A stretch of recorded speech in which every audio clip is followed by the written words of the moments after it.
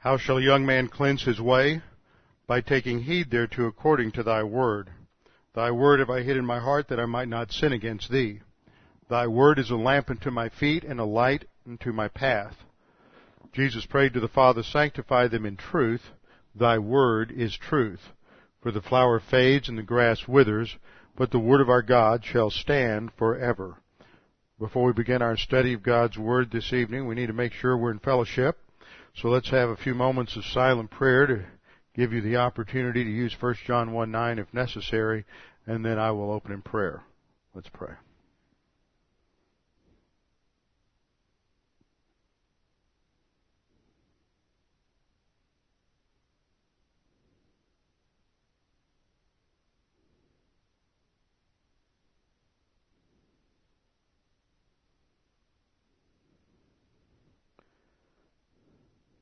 Father, again, we thank you for the privilege we have to gather together as believers to study your word this evening, to be refreshed by the truth that is there, that it provides us with an understanding of who we are as human beings, our purpose, our function, and why you've created us.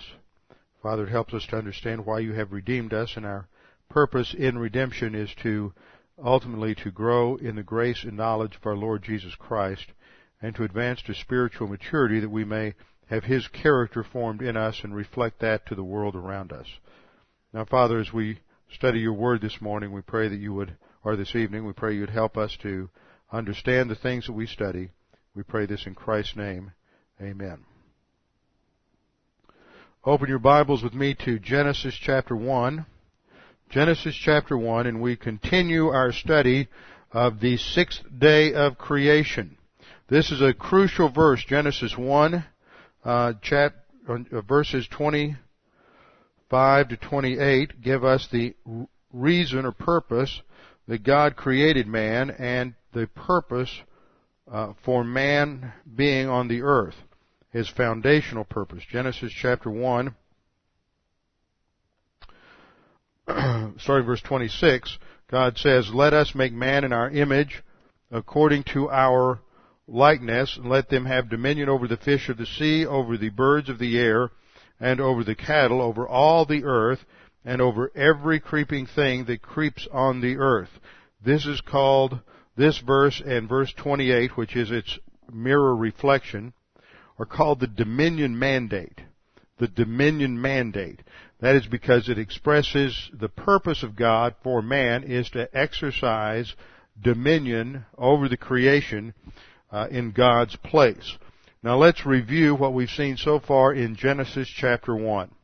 Genesis chapter 1, verse 2, we learned that the earth became, in the Hebrew it's tohu vabohu, it's translated without form and void. It's, some might say unformed and unfilled, others might say shapeless and empty. The terms together indicate a chaotic state that is the result of divine judgment on the planet. So there's a perfect pattern in these 6 days of activity. There's 6 days of activity, 1 day of rest, as we'll see tonight. And on day 1, you have the creation of light. Everything is already dark. Darkness is the absence of light. There's the separation of light from darkness, and this begins a time cycle, a temporal cycle. So time begins, actually, from a geocentric perspective. What I mean is from an earth-centered perspective, time begins at this point, because this is when the earth begins to rotate on its axis. This is when you have evening and morning, day 1. So time from an earth perspective begins at this point. Day 2, you have the creation of the atmosphere, what's called the firmament, but it's actually the atmosphere, which is placed between the waters, and it separates upper waters from lower waters. And then in day 3, you have the formation of the seas and the dry land, and the creation of vegetation. Day 3 has 2 elements of creation. First, the seas are collected into one place, the dry land appears, and then the second act is the appearance of vegetation. That deals with the aspect of the formation of the various spheres in which life is going to exist. Then on the other hand, you have the filling of those spheres, the correction of the problem of bohu. On day 4, the light bearers are created. The sun, moon, and stars are created and placed in the heavens. So light, which was created on day 1, is now isolated into light bearers. On day 5, the atmosphere is filled with the creatures of the air. The waters are filled with the creatures of the water. And then on day 6, the dry land is now filled with land creatures and mankind. So there are 2 creative activities on day 6 in reflection of the 2 creative activities on day 3. So that gives us a perfect balance in the activities of the week. Now, when we ended last time, I had gone through some study of verse 26 and what it means to be created in the image and likeness of God. This is a crucial verse because it is this verse that helps us to understand the uniqueness of the human race. What sets mankind apart from all the other creatures is not simply his ability to reason, not his ability to communicate, but that he is in the image and the likeness of God. The term nephesh, which is a Hebrew word for soul, and here it's used in terms of living things, nephesh hayah. It is that word that is applied to both animals and to man. But it is the idea of being in the image and the likeness of God that sets man apart. And those terms are terribly crucial for understanding man's purpose on the earth, God's plan and purposes for man. So let me review some of those points briefly. First of all, man is made in the image and according to the likeness of God. In the image, betsalmenu, and according to the likeness, kid mutenu. And I pointed out last time that these verbs that we have in verse 25, in verse 26, these prepositional phrases start with 2 distinct prepositions. You have a ba at the beginning of the first one, which is transliterated with a B and then an uppercase E, and then a ka, which is transliterated as a K with an uppercase E. It's a very short, almost non-existent breathing mark. And these 2 words, the ba indicates actually as the image of God, and the ka usually indicates something along the lines of according to. But they are used together to indicate a synonymous parallelism between these 2 concepts. So man is made in the image of God and according to his likeness. Second point,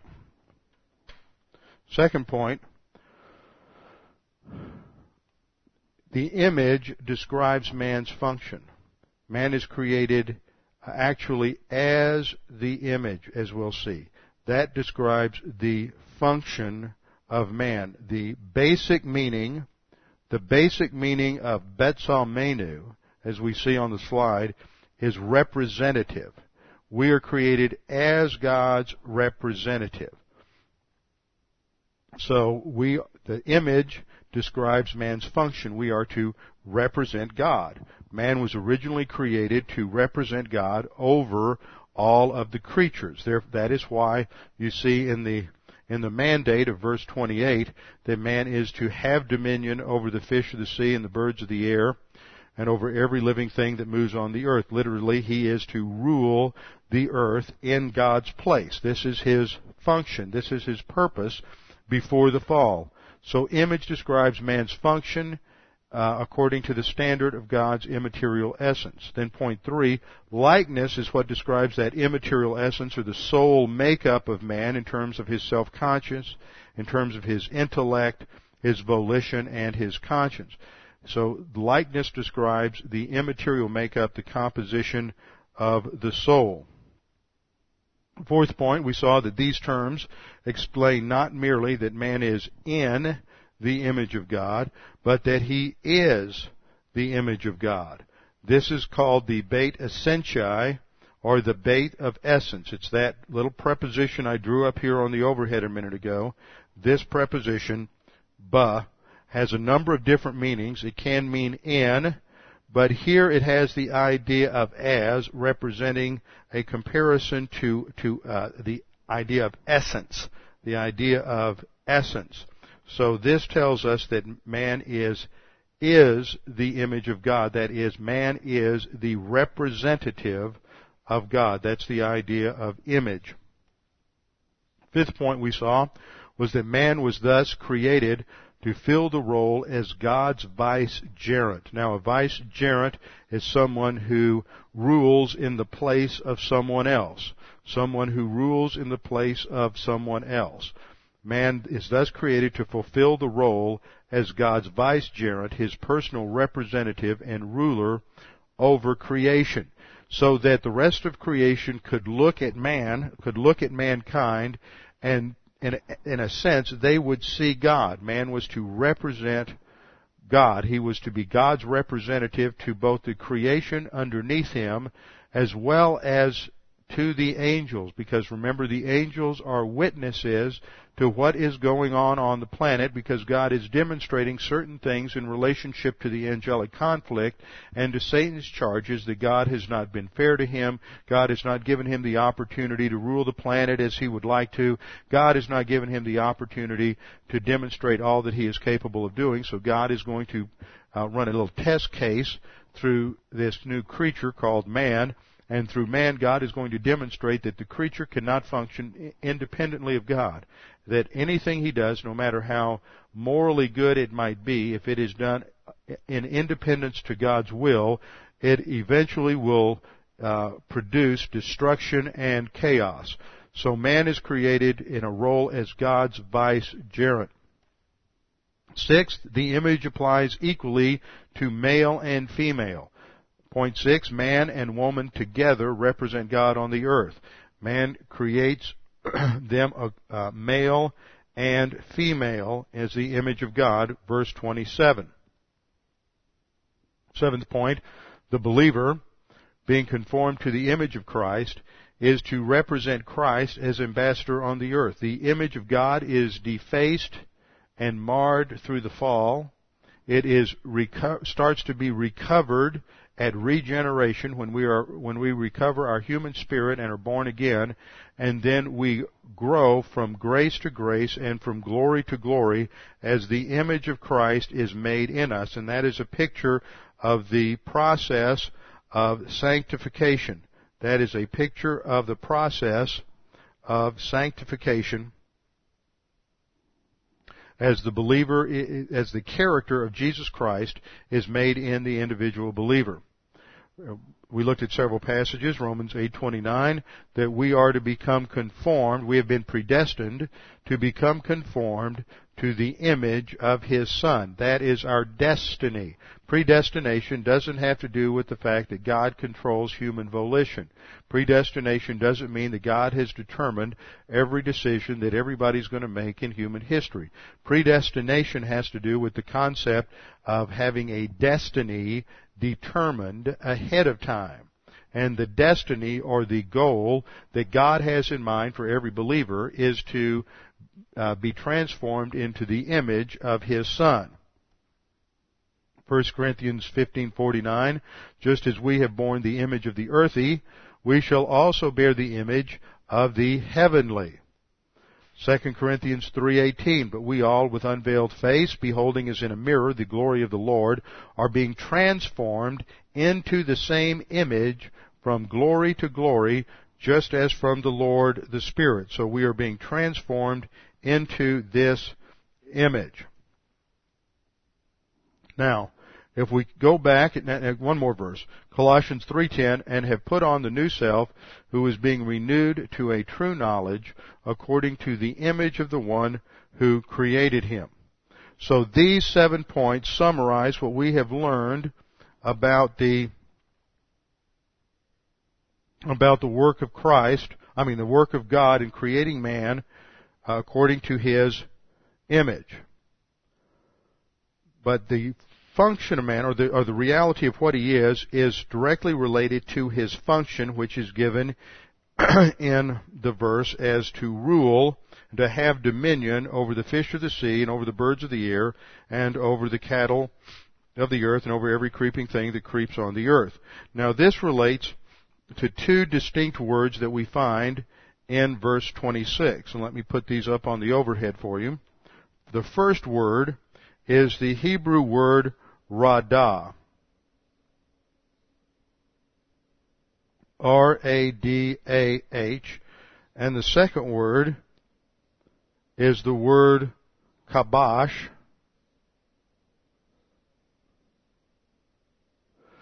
K-A-B-A-S-H. Now, radah means to rule, to dominate, and to exercise dominion. Kabash means to subdue, to bring everything under control, or to bring something into bondage. So these two words together indicate that man is to exercise complete authority over all of the animals, over all the fish of the sea, over all the birds of the sky, over all of the natural resources that God has given to man. Now, this is a unique point that is made here. I will come back and expand it as we get into the second chapter, but it lays the groundwork for a Christian view of the environment. It lays a groundwork for the Christian view of the environment. When you run up against let's call it the left-wing view of environmentalism, their view is that man just wants to rape and pillage and destroy the environment, and everything that he does destroys the environment. So they want man to live in peaceful harmony with the environment and not develop any natural resources. And that's what you always see in paganism. And paganism, and you get this idea of this idealized utopian view of of native man living in perfect harmony with nature. And they'll talk about the American Indian. They'll talk about Aborigines in Australia. They'll talk about African natives, how they lived in harmony with nature. But they polluted nature. You do any studies, serious studies of the Native American Indian, and they would live in one location. For example, I've done a lot of study on the Comanches in Texas and the Apaches, and they would live in a particular area, and they did not understand a lot of the basics in relationship to sanitary conditions, and they would have their latrines off to the side of the village, and they would just live there until they trashed out the area, and then they would move on. They were migratory. And this was typical of many of the Native American people. That's why they stressed the environment of, for example, the Texas Plains up in the Llano Estacado area, and the Stake Plains, and up in the and what is now the Texas Panhandle. And they actually overpopulated the area. Just a few Aborigines living in this kind of radical condition actually overpopulated all that territory because they didn't know how to use the natural resources for their benefit. And then when you get modern man coming along, a Western European influence with a greater technology, they're able to utilize those natural resources, and now we have millions of people who live in that same area, but they are able to live in harmony. Now, that doesn't mean that man hasn't polluted the environment to some degree or another. That's because man is a sinner. But the difference is that in most environmental rationale, they're basically operating on a pantheistic and pagan view of nature, so that man is to live in harmony with nature because he's just another cog. The assumption is not any different is evolutionary. As I've demonstrated earlier, most of the pagan religions have the same kind of approach to origins that evolution has. And so their idea is that man just lives in harmony with nature. He doesn't do anything to disturb what's around him. He doesn't dig in the ground. He doesn't utilize the natural resources. Everything has to be kept in this sort of perfect balance. And man is just another piece in the overall machinery of nature. But in Christianity, man is distinct from the rest of the creation. Man is to rule over the creation. Man is to subdue the creation. Man is to exercise his engineering skills, his mental capabilities, his inventiveness in order to discover and develop the natural resources that God put into the planet so that he can build a civilization that glorifies God. Now that's the view under the pristine condition prior to the fall of man. However, all of that gets warped because of sin. Nevertheless, God never rescinds the dominion mandate. It is restated. It is never going to be fulfilled, though, until Jesus Christ comes back and establishes a perfect government and perfect environment during the millennium. But Genesis 1:26 to 28 lays the foundation for how man is to rule and dominate nature. Animals, birds, fish are all to be governed and ruled by mankind in a responsible manner, sure. Not in a manner that destroys the environment so that it can't be used again. In fact, you don't want to use the environment in the same way the Aborigines used the environment, because they destroyed the natural environment, but there was so much of it they just picked up and moved on to the next campsite. So man is created to exercise dominion and to rule over the planet. We see the expansion of this meaning of dominion and rule in Genesis chapter 2. In Genesis 2:15, we're told after God, Genesis chapter 2, by the way, gives a more precise look at the creative activities of the sixth day. In verse 15 of Genesis 2, the Lord God took the man and put him into the Garden of Eden to cultivate it and to keep it. This is his responsibility. It is not an environment where he just laid around in the garden and enjoyed all of the wonders of paradise and ate all the fruit and food that he wanted to. He had responsibilities. What we will see is those responsibilities were not laborious. They were not burdensome. They were not difficult responsibilities. He enjoyed it. He was in perfect harmony with nature because there was no sin at that particular point. Genesis 2:19. Out of the ground the Lord God formed every beast of the field and every bird of the sky and brought them to the man to see what he would call them, and whatever the man called the living creature, that was its name. So this was another responsibility the man had, which was to observe the animal kingdom and to identify similarities and differences, to classify and categorize the animals, and to develop names or nomenclature for all of the various animals that would reflect their essential nature, their essential character. So this was quite a task, and there were some suggest 2,000 or 3,000 different kinds. It could, of course, have been less because we're not exactly sure what the kind boundary was in the original creation. It's much broader than our concept of species. Genesis 2:20, the man gave names to all the cattle and to the birds of the sky and to every beast of the field, but for Adam there was not found a helper suitable for him. So God is accomplishing several things by having Adam name the animals. This is the beginning of the exercise of rule and dominion. He categorizes and classifies the animals. He's beginning to learn about his environment. He is beginning to recognize that there are different kinds of animals and that they have different sizes and different abilities, and some of them can be used for different things in carrying out the task of doing the work in the garden.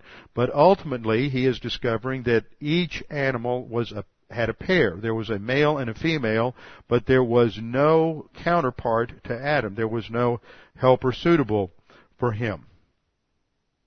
So Genesis 2 then describes the mechanics of God's work on the sixth day and the creation of mankind in the garden. He had work to perform. He was to cultivate the garden. Actually, that word is the Hebrew word avad, which means to work. So you have the word cultivate. You have the word cultivate, which is the Hebrew avad, A-B-A-D-H, which means to work. And he is secondly to keep the garden, which is the Hebrew word shamar, S-H-A-M-A-R, which has the idea of guarding, watching, or keeping. Now, why would he have to guard and watch over the garden? Because in the background, although we haven't been introduced to Lucifer yet, Lucifer, or Satan now, is lurking, and so man's responsibility is to guard the creation from the introduction of evil. And then we know that he was to name the animals, and in the ancient world, naming is a function of exercising dominion or control. We saw that in our study of Daniel. Remember Daniel chapter 1, when the young men are taken as captives back to Babylon, what's the first thing that Nebuchadnezzar does? He gives them a new name. That is showing that he is now the one in control. So in the ancient world, naming, it shows control and dominion. So now we have this divine mandate that they are to rule and exercise dominion over the earth. Now I want you to pay particular attention to verse 28. Verse 28. After God creates man in his image, then God blessed them, and the blessing is given in the quotation. The blessing isn't something secondary. He doesn't say, well, bless you, my child. The blessing is defined by the dominion mandate itself. This gives man a purpose and a function. And I notice what we have here. This is very important to understand man's purpose. Be fruitful and multiply. And I want you to notice that in some Bibles it says, be fruitful and multiply, : This is what you have in the New King James. Then fill the earth and subdue it, : Have dominion over the fish of the sea, over the birds of the air, and over every living thing that moves on the earth. That is not what the original Hebrew says. It's not broken by semicolons. These are not three different commands here. This is one command with 5 elements. This is a compound verb. If you were diagramming this in a sentence, you would have 5 equal imperatives. You can't come in and chop these up and say, well, there's one command to be fruitful and multiply and fill the earth, and there's another command to subdue it and rule it.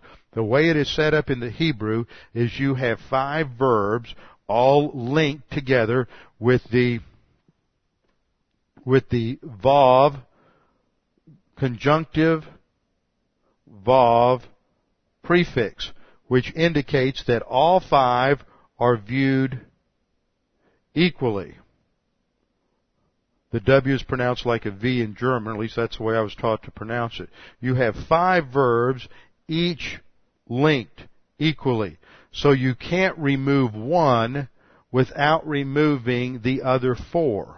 These are linked together grammatically and syntactically so that it is a 5-fold mandate. They all go together. You can't come along and subdivide the command. The first command is to be fruitful. This is the Cal imperative of the Hebrew word para, which means to produce offspring. It is a word that is also used of the animals back in verse 22. The animals, the sea creatures, were to be fruitful and multiply and fill the waters. The second word is multiply. It's a Cal imperative plus a vav consecutive of ravah, which means to grow. It has the idea of not simply having offspring, but having many offspring. And then the ultimate purpose, see there's sort of an ascending order here, is to fill the earth. And again, that is a Cal imperative of malah, which means that they are not to stop until the whole earth is brought under dominion. Now, some people would say, well, that's a horrible thing. You know, we're overpopulated today. We have too many people living on the planet. Look at all of the cities. Look at what's happening in Asia. But apparently, a recent study indicated that you could take every human being living on the planet and give them a couple of acres of land, and they wouldn't fill the state of Texas. Of course, that tells you something about how big Texas is. But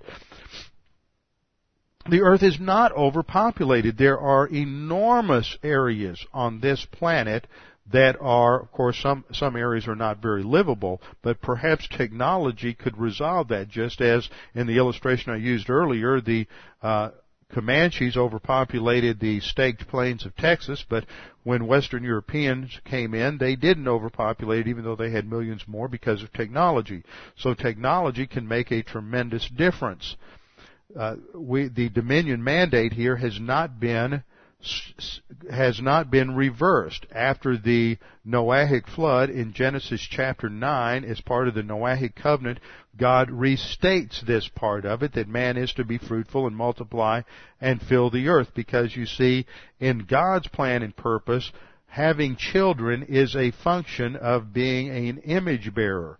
And the psalmist says that blessed is the man whose quiver is filled with them. And the metaphor that he uses is that of a warrior who has a quiver filled with arrows, and he sends those arrows out into battle to gain victory over the enemy. And so the picture that we have from the Old Testament is that people were to have children. They were viewed as a blessing from God, and they were, according to Malachi chapter 3, to raise godly offspring. And the purpose was to influence the world through missionary activity through your godly offspring. And this concept is not reversed in the New Testament. The Christian family raises children, has children, in order to send them out as missionaries for divine viewpoint and Bible doctrine into the world, just as a warrior sends his arrows into the enemy in order to gain victory over them. And some Christians have an idea that, we shouldn't have too many children or we won't have children. And many people in this country have been negatively influenced by a lot of the propaganda that's put forth by the overpopulation people. They've been negatively influenced by their own selfishness and their own desire to have 2 or 3 cars and certain kinds of cars and live in a certain kind of house, rather than to produce godly offspring, children who are believers, and raising them up in the nurture and admonition of the Lord. And this is a basic function of divine institution number 3, the family. And so children are always viewed in the Scripture as a blessing, and anyone who views children as less than a blessing is operating on human viewpoint thinking and not on biblical thinking or on Bible doctrine. So the first 3 commands relate to the idea of filling and expanding influence over the planet. And then the next 2 commands relate to their function in ruling over everything. They are to subdue the planet. This is the Cal imperative of kabosh. They are to bring it under control. They are to dominate it. This is the idea of the second verb, radah, the Cal imperative. So these are 5 imperative verbs. That's why it's called the dominion mandate, to fill the earth and to subdue and rule over the earth. Now, a question has arisen on this passage in light of the fact that God is creating them male and female and putting them in the garden. The question has arisen, could the woman have conceived and borne children in the garden? And could the woman have conceived and borne children in the garden? Is it possible that Adam and Eve could have gotten pregnant, had children in the garden, and had those children married and had more children, all developing in perfect environment? Well, let's look at the possibilities. There are only 3 options. The first option is that the woman was incapable of bearing children, and therefore this mandate was designed to be fulfilled only after the fall. This first option that suggests is that the woman was really incapable of bearing children until after the fall. This mandate is sort of what the technical term is proleptic. It's given early, but it's not meant to be fulfilled until later. In other words, God told them to do something, but it really wasn't to go into effect until after the fall. That's the first option. The second option is that the woman was fully capable of bearing a child before the fall, but she did not, either because A, she didn't have enough time. That's your second option. She could get pregnant, but she didn't have enough time. They fell too quickly. They sinned too soon. They only were there for a few days. See, there's nothing anywhere in the Scripture that indicates a time frame other than in Genesis 5, we know that Adam was 90 years old when Cain was born. That means that they weren't in the garden any longer than 90 years, or let's say 89 years. That's your parameter. Now somebody said, oh, well that countdown didn't start till the fall. That's the stupidest answer I ever heard. See, if they were in the fall, let's say they were in the garden for 3 years, and you ask Adam, how old are you? He said, well, God created me 3 years ago. See, he's been, just because he's not aging doesn't mean time hasn't gone by. Evening and morning indicate that there's a time frame going on, and that the sun and the moon and the stars were placed in heaven for the signs and for years. So time was measured. Just because he was in an unfallen state in perfect environment doesn't mean years weren't going by. But you see, people, you come at that because they want to somehow cram and jam millions of years into all this. Oh, well, Adam and the woman were in the garden they could have been in there for millions of years. Well, they could have, but they could have only been in there for 30 seconds too. So let's not get too carried away with this. When there's no time indication, there's no time indication other than the 90 years given in Genesis chapter 5. So the first option is the woman couldn't bear any children, and God did not intend for this mandate to be fulfilled until after the fall. Second, the option is she's capable of bearing children, but she didn't because they weren't there long enough for her to get pregnant. And the third option is that she could get pregnant, but God sovereignly overruled. God sovereignly overruled until their faith was tested. God does that many times in our lives, where He may have a general mandate to the believer to be generous with what God has given him in support of the local church financially, and yet maybe you're unemployed and you don't have any resources to support the local church. The mandate is still for you, and it's still real and valid, but God in His sovereignty just doesn't make it possible for you to fulfill the mandate at a particular moment in time. So we have to evaluate these three options now, and there are several problems with the first one especially. Remember, the first option was that the woman is incapable of bearing children, and the mandate was designed to be fulfilled only after the fall. The first problem with this is that this would mean that the command, as it is initially given, was empty and meaningless. God creates Adam and the woman, puts them there and says, now be fruitful and multiply. And they're looking at each other like, well, we can't do that. So it had no meaning. God would be commanding them to do something which had no meaning and no possibility of fulfillment before the fall. As part of this creates serious problems for interpretation of the Scriptures, what we call hermeneutics, because there are several times where these commands are given. It's given one other time before the fall to the animals. If it had no meaning for the man, then it would have no meaning for the animals. It was not to be fulfilled at all until after the fall. You can't say, oh, well, it was only for man. It was different because the grammar, the words, and the syntax are identical. There's nothing in the context to indicate that these commands should be understood any differently.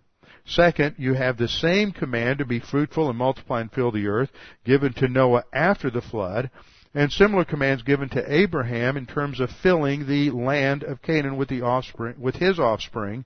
And if the other commands are to be understood as being effective immediately, then this command should be understood as being effective immediately.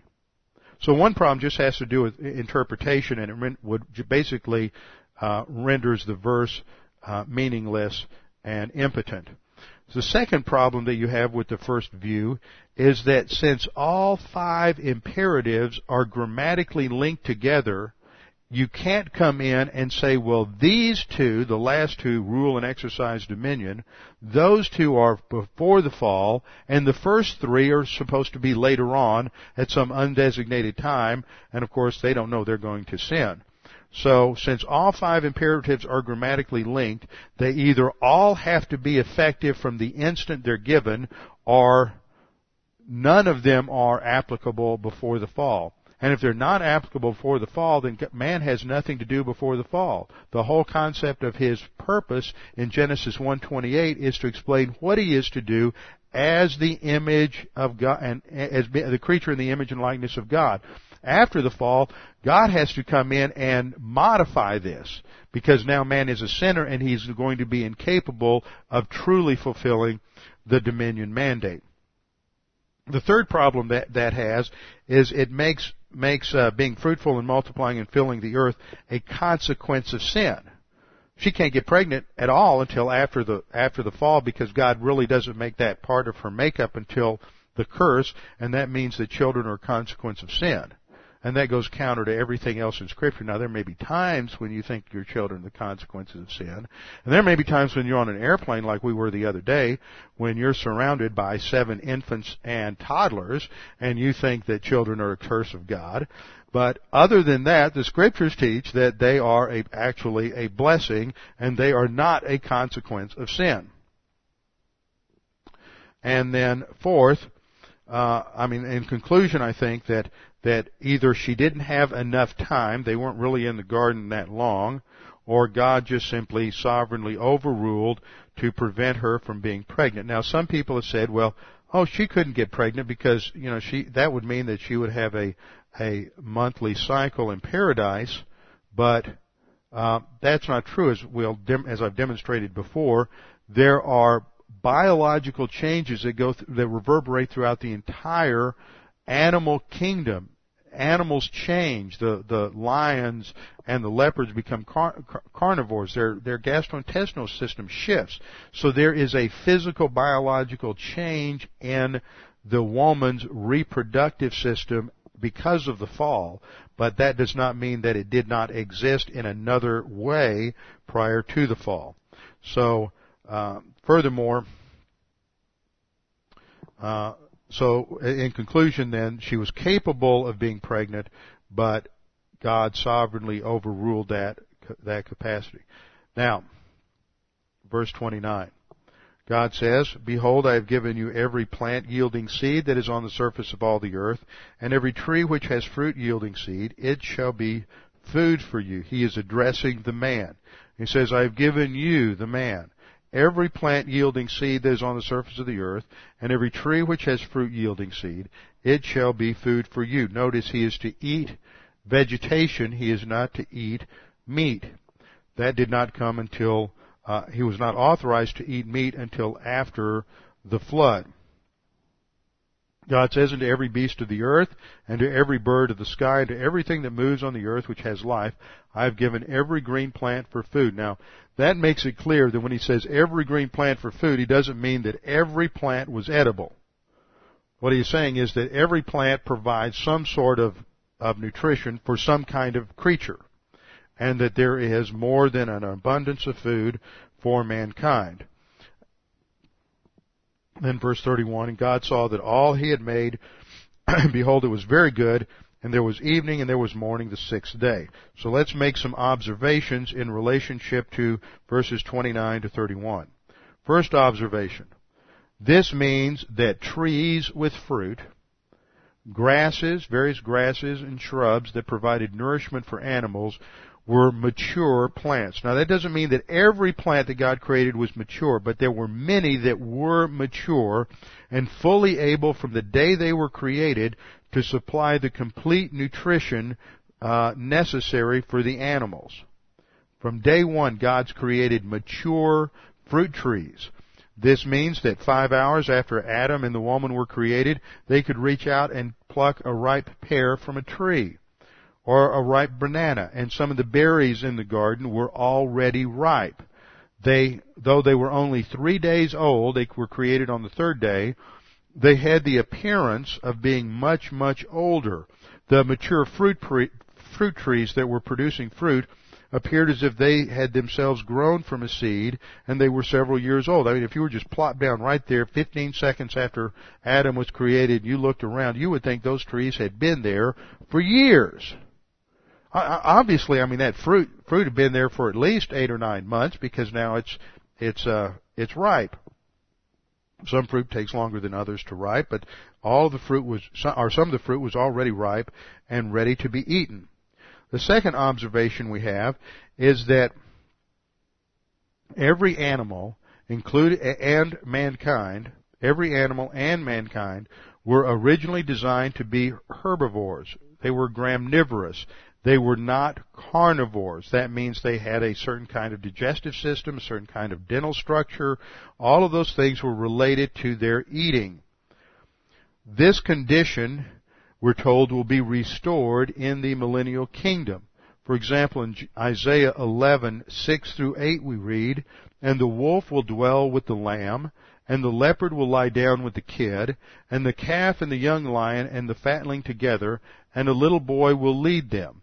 Also the cow and the bear will graze, their young will lie down together, and the lion will eat straw like the ox. And the nursing child will play by the hole of the cobra, and the weaned child will put its hand in the viper's den." In other words, there's not going to be this antagonism in the animal kingdom, and verse 7 indicates the lion's going to eat straw. He will be a herbivore again. So this will be their gastrointestinal system and everything will revert. So there will be a change again in the biological structure in the animal kingdom. Fourth observation is that these verses 29-30, speak of God's abounding and sufficient grace for His creatures. When God provides something to meet the requirement of man, whether a physical requirement or a spiritual requirement, it is sufficient. That's the key word. It is sufficient. God's grace is always sufficient. Sufficient means that it is as much as needed. It is not necessarily more than is necessary, but that God provides abundantly and generously so that man does not need to add to what God supplies.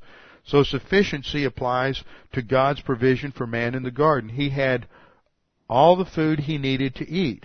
He might not have had a cordon bleu chef there that could produce every kind of food that we could think of, but he had all that was required to provide all the nutrition that was necessary to sustain his life physically on the planet.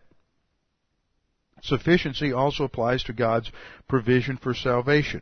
Christ paid it all. He paid for every single sin in human history, past, present, and future. There was nothing left unpaid for. So many people get the idea that there are certain sins that if you commit them, you weren't really saved. Well, what they're saying is Christ didn't pay for that sin. And yet Christ's death is sufficient. He paid for every sin. There's no sin that you can think of that is too great for the grace of God and too great for the plan of God. And then the word sufficient also applies to God's revelation. Now, sufficient means that God provided everything man needed, not everything that could possibly be thought of. So, for example, point number 4, in the garden, God gave enough to take care of man's nutritional needs, not every kind of food that could be thought of. Point number 5. In the same way, God provided adequate information for Adam and Isha such that it was not necessary for them to know all they could know.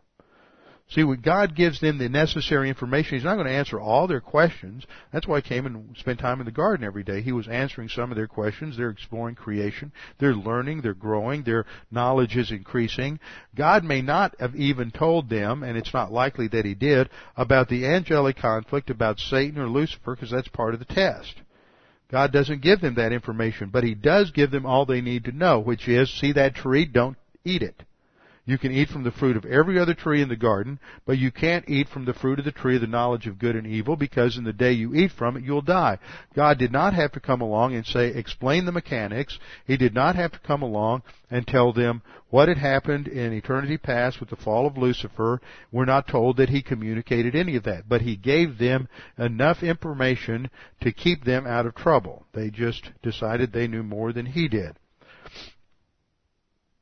So, and then the sixth observation is that every green plant is given for food, indicating that there were no plants that were inedible for some species. That is, that everything was good. There's no poisonous plants. None of that is introduced into the environment until after the fall.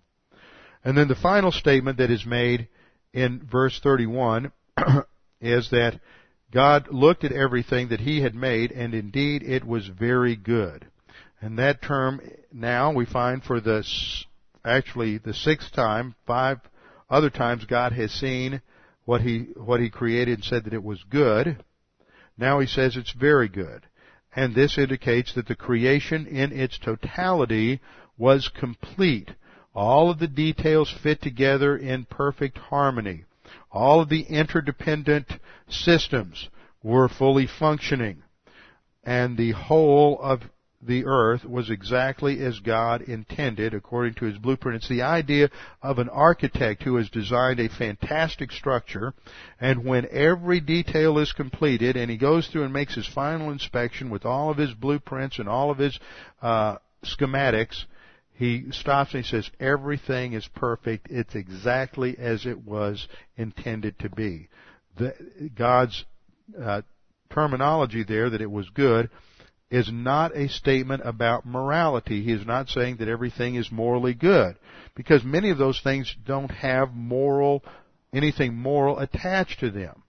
Birds are neither moral nor immoral. Animals are neither moral nor immoral. They are only what God intended them and created them to be. So that finishes the 6th day, and then we come to the 7th day. Thus the heavens and the earth were completed, and all their hosts, in chapter 2, verse 1. The word for host there, it's Sabaoth, which in other places refers to the armies of the angels, but here it doesn't have an angelic term. It often refers to the hosts of heaven in the sense of the sun, the moon, and the stars. So this is a summary statement in verse 1 that the heavens and the earth, that is, the universe, is now completed in its restoration, and every part of it. And then we have verses 2 and 3, which tell us the purpose of the 7th day. And by the 7th day, God completed His work, which He had done. And He rested on the 7th day from all His work, which He had done. Then God blessed the 7th day and sanctified it, because in it He rested from all His work, which God had created and made. Verse 2 makes it clear that God finished on the 7th day.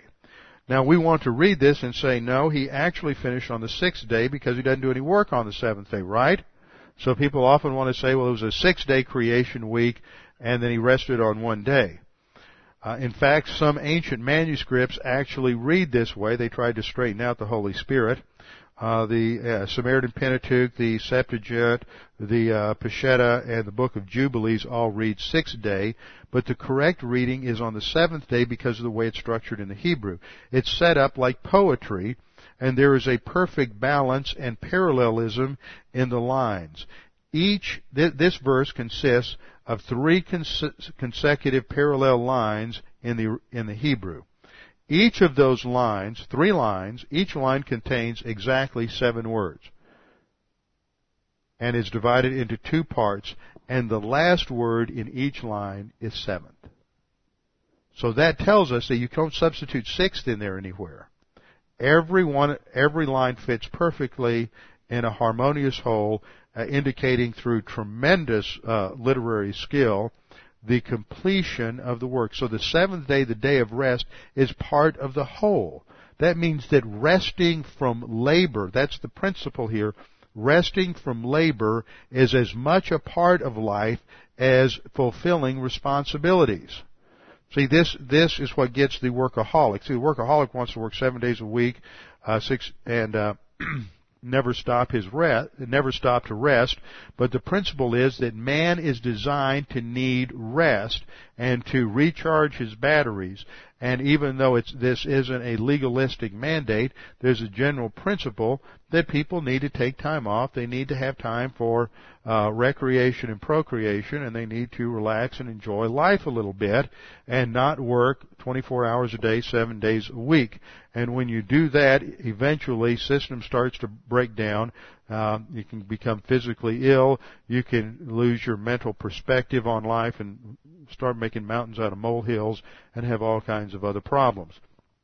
So God sets aside the 7th day as a day not of rest, because God neither wearies nor needs rest. God simply ceases from His work, and that's the pattern, and it sets up the pattern for the Sabbath that will be established under the Mosaic Law for Israel. The Sabbath was never established for anyone else.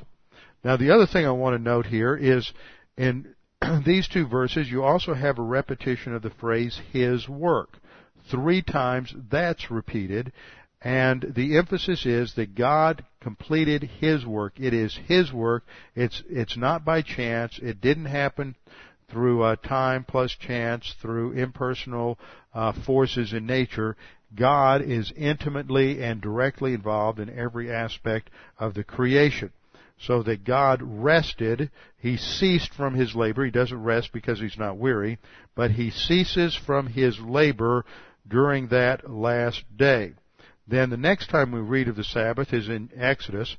Exodus 23:12 we read, 6 days you are to do your work, but on the 7th day you shall cease from labor in order that your ox and your donkey may rest, and the son of your female slave as well as your stranger may refresh themselves.